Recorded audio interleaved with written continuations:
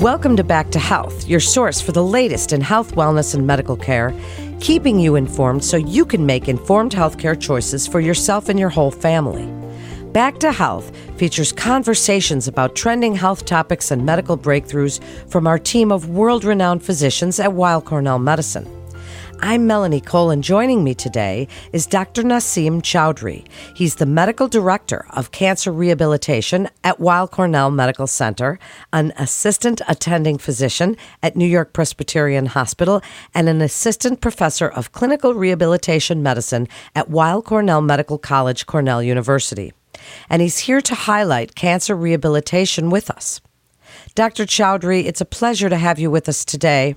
I'd like you to start for the listeners by telling us a little bit about cancer rehab. What is it and who is it for?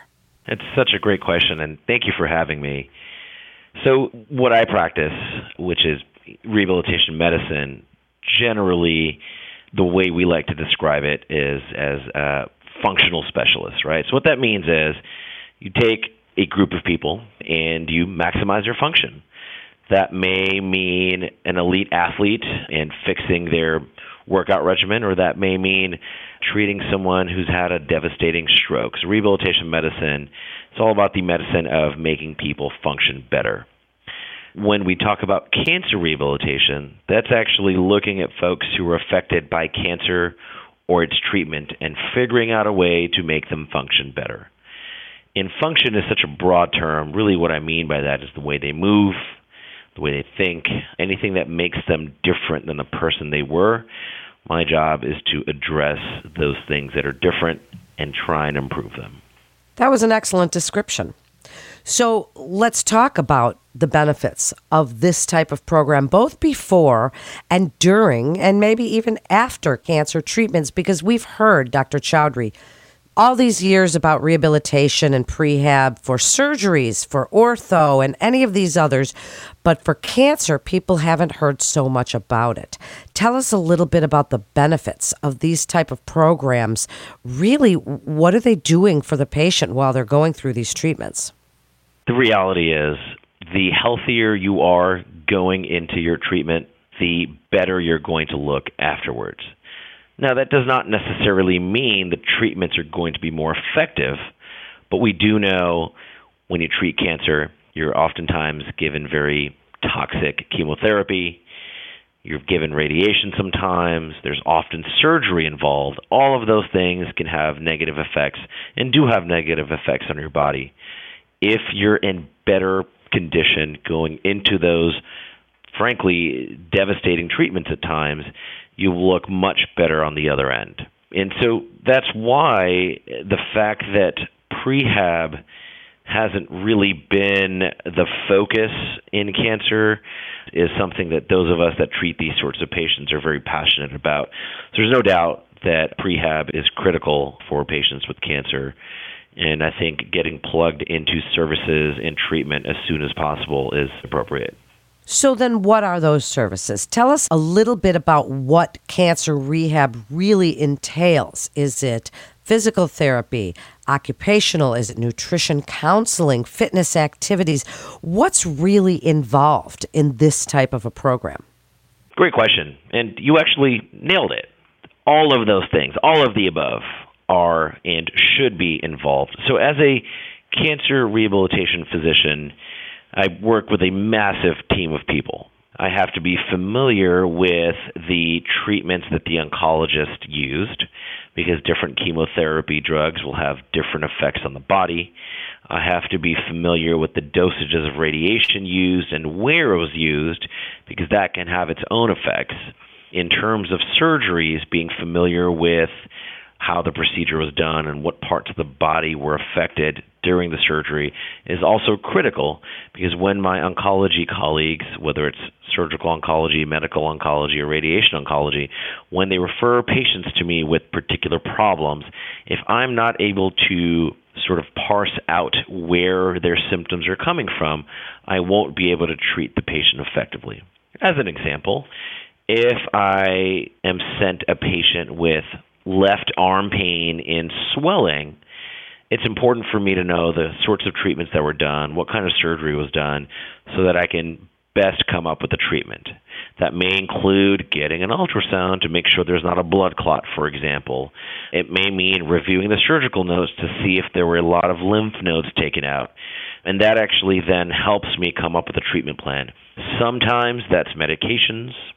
Sometimes that's injections. Sometimes it's ordering more tests.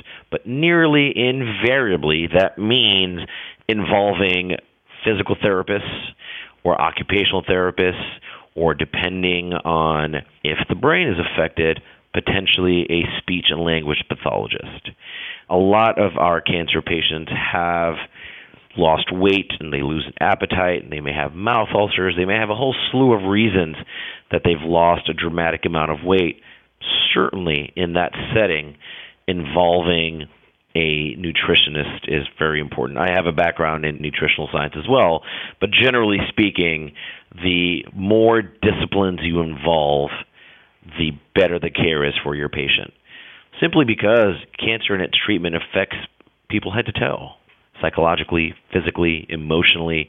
And so I think the best care of your patient in this case means involving as many members of the team as possible.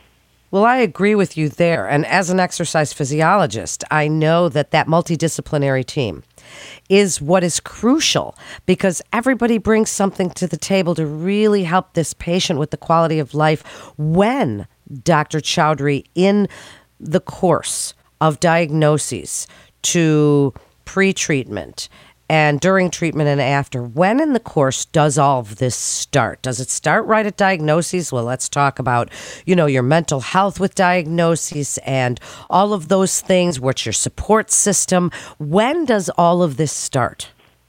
The reality is cancer in its treatment is very, very individual to the patient. Every person reacts to it differently. Every person responds to chemo or radiation or surgery or all of the above differently. Everyone has a different medical history that may increase or decrease their risk of certain issues coming about. And so, frankly, I think seeing a rehabilitation physician as soon as possible after your diagnosis makes a lot of sense. We oftentimes serve as the quarterback, and we can help patients identify who else should be involved in their care. We can take the prehab piece as an example. Insurance does not cover prehab. We know this. But you and your rehabilitation physician can figure out a way to work around the limitations that are given to us. So as an example, if I know my patient is due to have her breast cancer removed, and I know that oftentimes with breast cancer surgery, people's posture change, they lose mobility in the shoulder, there are a lot of pain issues in the chest wall and in the shoulder that occur, I can perhaps focus on an old rotator cuff injury and help set the patient up with physical therapy or occupational therapy even prior to them getting their treatment. And so, to answer your question, it's never too early. Even if it's to glean basic knowledge from these different disciplines, knowledge is power, and going into your treatment better informed is always ideal. Certainly is. Now let's talk about some of the other therapies we haven't mentioned, because one of the things that breast cancer patients have learned about is lymphedema treatment. There's always medication, and certainly pain management is kind of new to the picture, but so important, and what a burgeoning field that whole thing is. But we're even hearing about ultrasound-guided injections for pain. Tell us a little bit about some of these other forms of therapy we may not have been familiar with. Certainly. I perform ultrasound-guided injections in my practice every single day. The way that these injections are done is that an ultrasound machine, which has no radiation, doesn't hurt, allows us to guide a needle to the exact target that we want. It is a much better way of doing injections than using the sort of old school method of poking around and hoping that that's the right spot. The truth of the matter is, if you don't know what you're treating, sticking a needle in it is probably not appropriate. And that's where an evaluation with a cancer rehabilitation physician is very important. There are myriad examples of when an ultrasound-guided injection, for example, would be reasonable. Let's use arthritis as an example. There are many cases in which I'll have patients sent to me by my oncology colleagues with knee pain. They've had treatment for breast cancer. Obviously, looking at imaging and just knowing the history, I can say pretty confidently that this has nothing to do with your breast cancer. You have swelling and fluid and pain in your knee. I don't think it's unreasonable to give you an ultrasound-guided shot of cortisone, for example, or drain the knee using an ultrasound for guidance. Alternatively, there are patients who, after the treatment of their breast cancer, for example, are given hormonal drugs, and those medications can oftentimes cause pain and swelling around tendons in the wrist. So that's related to the cancer treatment, and those areas are amenable to injections as well. It really depends on getting a clear diagnosis and injecting at that point. So really, seeing a physician who's familiar with these diagnoses is very important. Well, it certainly is. What an interesting field that you're in.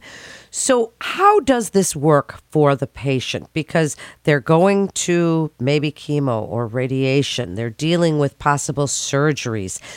How do they continue their normal routines while doing these types of rehabilitation services? Does this take up just all of their time? How does this work for the patient?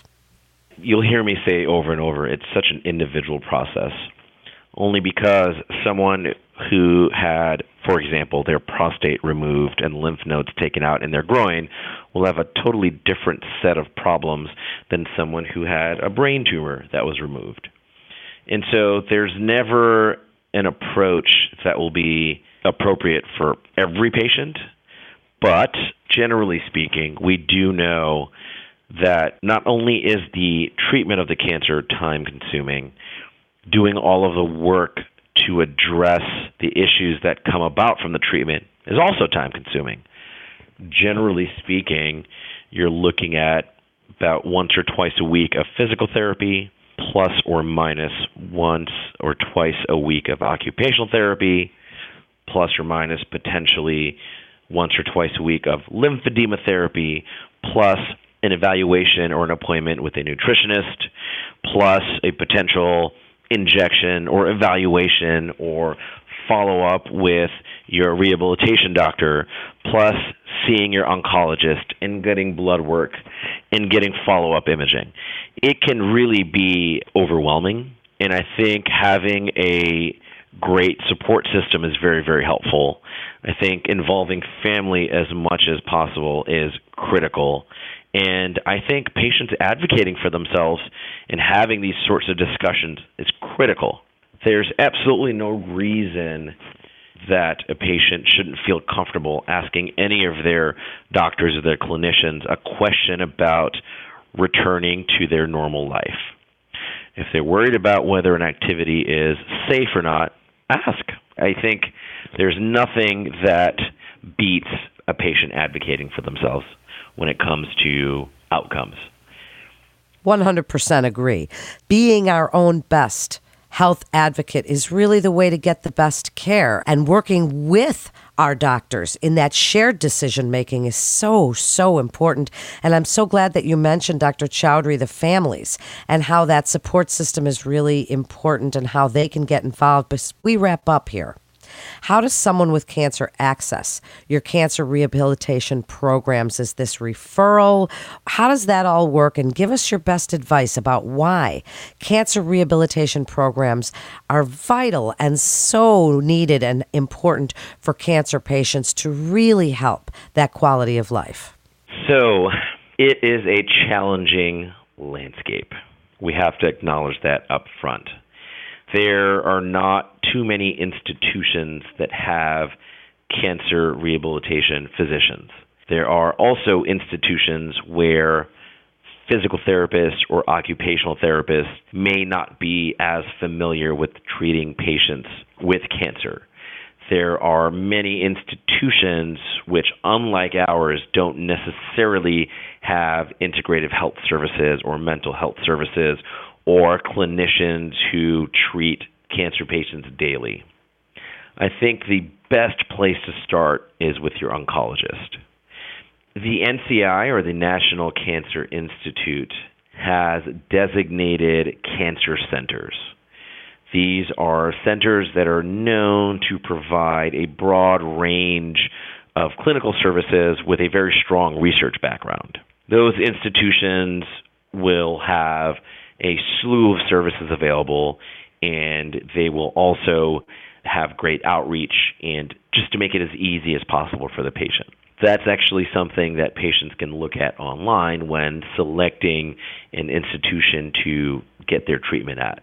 For those that are not necessarily close to these sorts of institutions, the absolute best place to start is with your oncologist.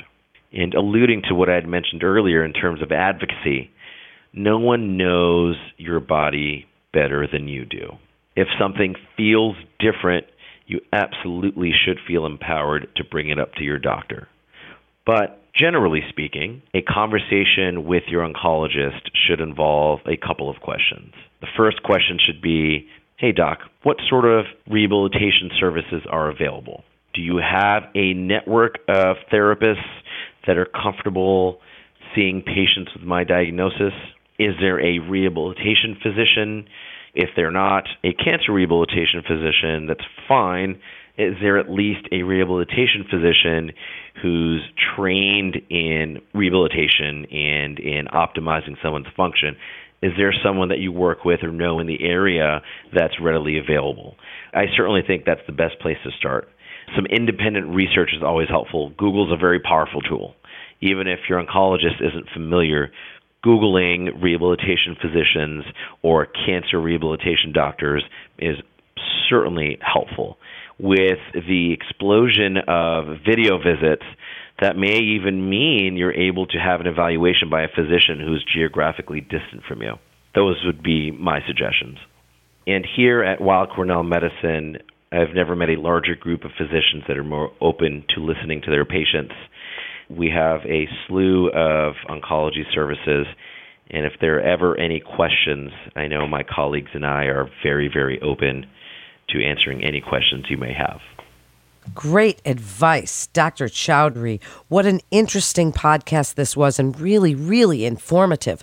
I thank you so much. Gosh, you gave us a lot of really usable information. Thank you for joining us and sharing your incredible expertise. And Weill Cornell Medicine continues to see our patients in person as well as through video visits, and you can be confident of the safety of your appointments at Weill Cornell Medicine. That concludes today's episode of Back to Health. We'd like to invite our audience to download, subscribe, rate, and review Back to Health on Apple Podcasts, Spotify, and Google Podcasts. And for more health tips, go to weillcornell.org and search podcasts. And parents, don't forget to check out our Kids Healthcast. I'm Melanie Cole. Every parent wants what's best for their children. But in the age of the internet, it can be difficult to navigate what is actually fact-based or pure speculation. Cut through the noise with Kids Healthcast, featuring Weill Cornell Medicine's expert physicians and researchers discussing a wide range of health topics, providing information on the latest medical science. Finally, a podcast to help you make informed choices for your family's health and wellness. Subscribe wherever you listen to podcasts. Also, don't forget to rate us 5 stars. All information contained in this podcast is intended for informational and educational purposes. The information is not intended nor suited to be a replacement or substitute for professional medical treatment or for professional medical advice relative to a specific medical question or condition. We urge you to always seek the advice of your physician or medical professional with respect to your medical condition or questions. Weill Cornell Medicine makes no warranty, guarantee, or representation as to the accuracy or sufficiency of the information featured in this podcast, and any reliance on such information is done at your own risk. Participants may have consulting, equity, board membership, or other relationships with pharmaceutical, biotech, or device companies unrelated to their role in this podcast. No payments have been made by any company to endorse any treatments, devices, or procedures, and Weill Cornell Medicine does not endorse, approve, or recommend any product, service, or entity mentioned in this podcast. Opinions expressed in this podcast are those of the speaker and do not represent the perspectives of Weill Cornell Medicine as an institution.